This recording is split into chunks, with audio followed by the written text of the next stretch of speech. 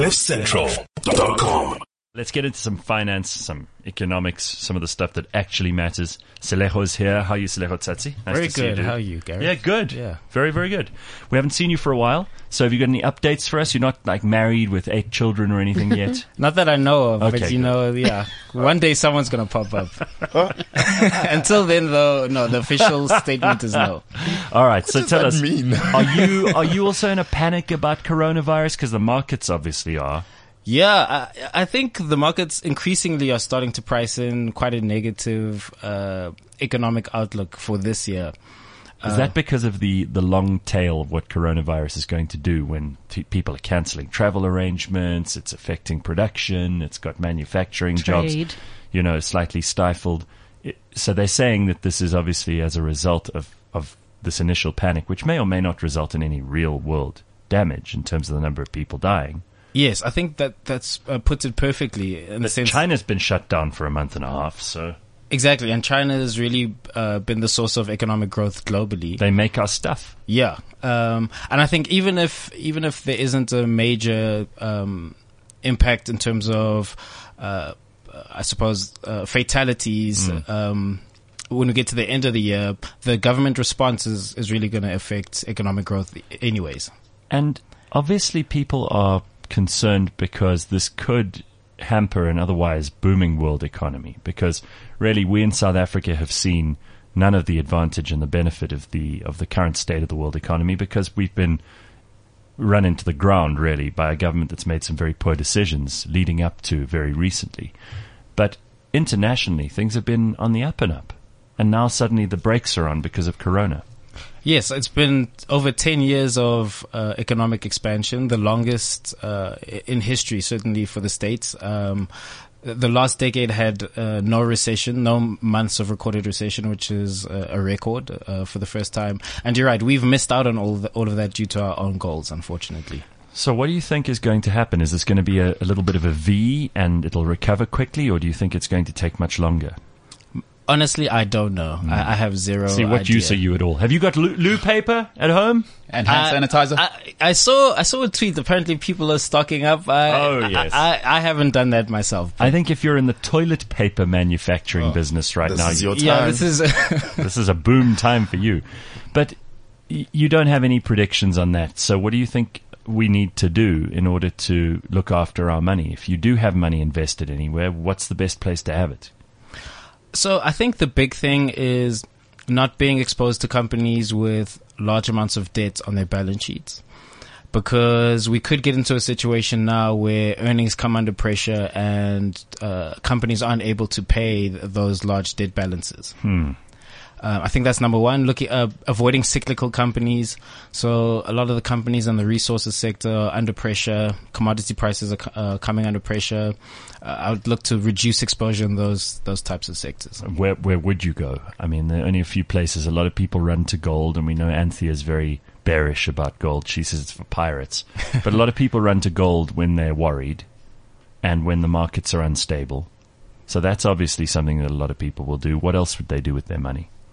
I would try to use. I would have a shopping list of sorts. So have a watch list of companies that I've always wanted to own, and have price levels at which to get into those companies.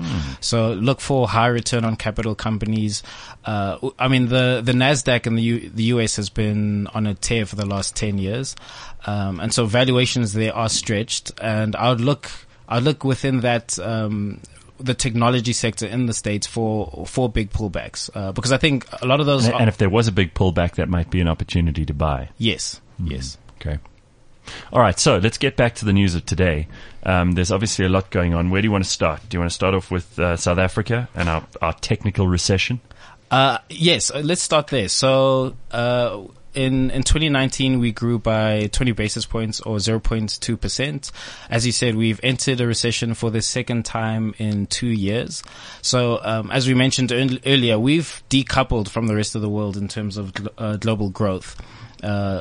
Global growth for the rest of the world has been pretty decent over the last couple of years, but due to our power issues, our governance issues, we've obviously not enjoyed that. So in the fourth quarter, we went backwards by 1.7%. which was quite a big miss versus expectations of being down by just 0.2%, and it was rather broad-based. So there wasn't any particular individual sector that took the brunt of that pain. Okay. Would you tell us quickly about some bank results as well, because I know that there's a lot going on there. Yes, so we had Standard Bank and Nedbank reporting. Nedbank had their headline earnings per share down by 7%. Standard Bank had their headline earnings up by 5% at a group level. Nedbank's results obviously were worse received than Standard Bank's. Sure. Standard Bank. Do we know why they were down 7%? So their defaults and impairments rose quite significantly. And I think it's generally being seen as one of the less well-run banks at the moment, if you can Sure. Put it that way. But I also think, look, this is a difficult economy to be in banking in. So I do think we need to acknowledge that as well. Okay. There were a slew of SA Inc., if you can call it that, results last week. And I think these two results from the banking sector are kind of illustrative of how difficult it is to actually grow in this economy. But Standard Bank managing to increase by 5% in terms of their group stuff, that must mean that they've got some interests offshore, or that they're managing it better here. Which is it? Yes, so they do have interests offshore, which actually, so they have a joint venture that actually was, I suppose, a source of pain for them over this period. So that JV had quite a big loss over the period. But yes, they're more exposed than their peers to the rest of Africa, or ex South Africa. So they do have that. All right. Well, let's talk about Bidvest, because they also brought out their results. How's Bidvest looking? It's a big range of companies inside of that group. Yes, very diversified business, seen as a high quality defensive business, and a lot of investors have looked to almost hide in Bidvest while South Africa is still struggling to grow. Bidvest, if you exclude extraordinary or special items, was up by 0.1%. So hardly any movement at all. Yeah, so essentially flat. It's been a few years where Bidvest has really hasn't been growing that much on the top line or in terms of sales, and it's just been very efficient cost management. Have they acquired a lot of new businesses in the last year? They have been acquisitive over the last couple of years, so that's a big part of Bidvest, obviously. And I suppose with valuations being where they are, they'll be looking to continue to do that. I think it'll be difficult if growth doesn't pick up, which it doesn't look like it's going to locally, for Bidvest to maintain or grow earnings in this environment. But it is seen as a defensive, I suppose, hideaway stock. Well, certainly you're not going to lose necessarily, but by these standards, you're not going to grow enormously either. No. Okay, so it's just almost a safe haven. All right, let's look at Into.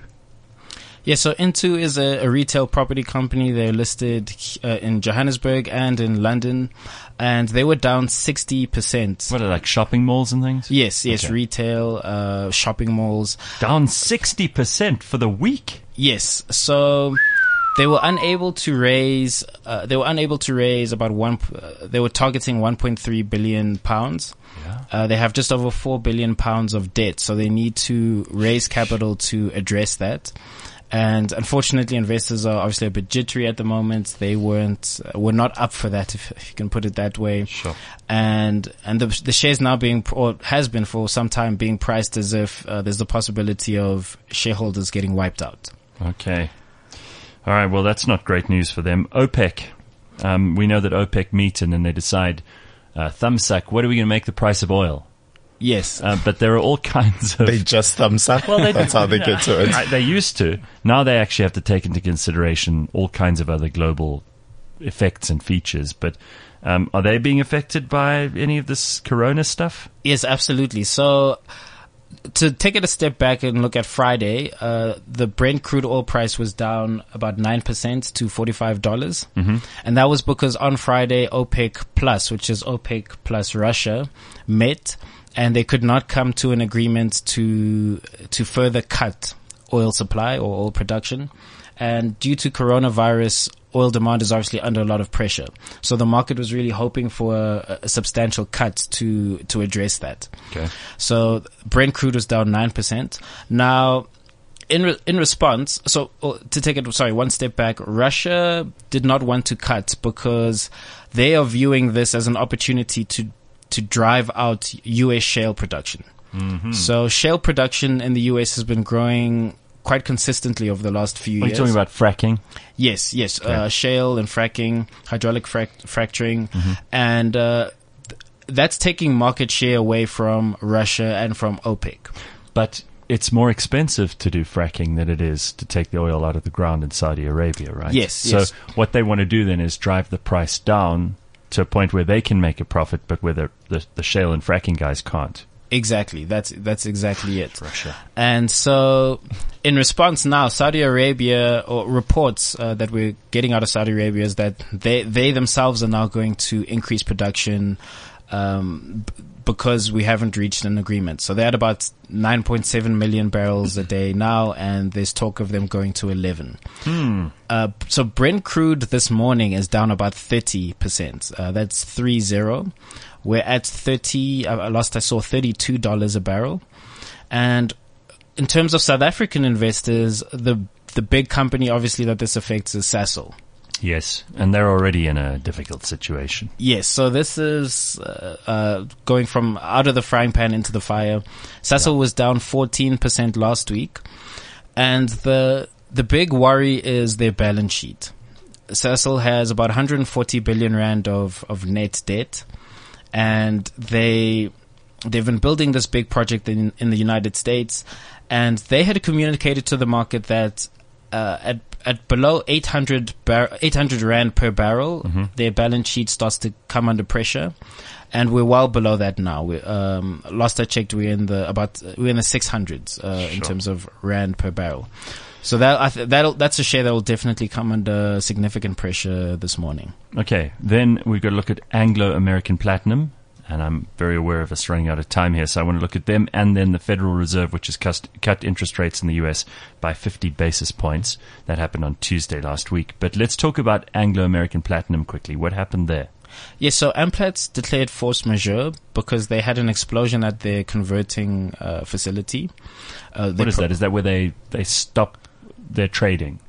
That's where they process. No. I'm saying when you declare a force majeure. Oh, yes. Sorry, my mistake. Yes, so that's where you tell your customers you can't deliver on what you've agreed to. What a great term. Sia's going to start using it inappropriately all around the office. He's going to declare his force majeure. All right. So in other words, they suspend production, and this happened because of an explosion. Was anyone killed? Thankfully not. Okay. So they're actually still producing, but they're not able to process what they produce. Yes. And platinum is all about processing because you've got huge amounts of rock and earth that have to be put through machines before you find a little bit of platinum. Yes. And the significance here is that Amplats is about 6% of global platinum what they're going to reduce is about 6% of global platinum supply and about 3% of palladium supply. And so for the other platinum miners, this was fortunate news, if you can call it that, because platinum supply should decrease and PGM prices should rise quite strongly. So in other words, demand goes up. Yes, you have lower supply. In other words, price goes up. Yeah, price should go up. Well, then that's probably not bad for all the other platinum producers. Yes, they were up most of them up over 10% on Friday. That's amazing, huh? One of the dogs in the pack breaks their leg and the other dogs go for it and savage it. It's just horrible. Okay, then what does this Federal Reserve cut mean? They've cut it by 50 basis points, and this is something Trump's been agitating for a long time. Is this a good decision? Does it help the U.S. economy? Is it going to give it an injection of some kind? So I think it shows that the Fed is obviously very worried about first of all, the global economy, and secondarily, the U.S. economy.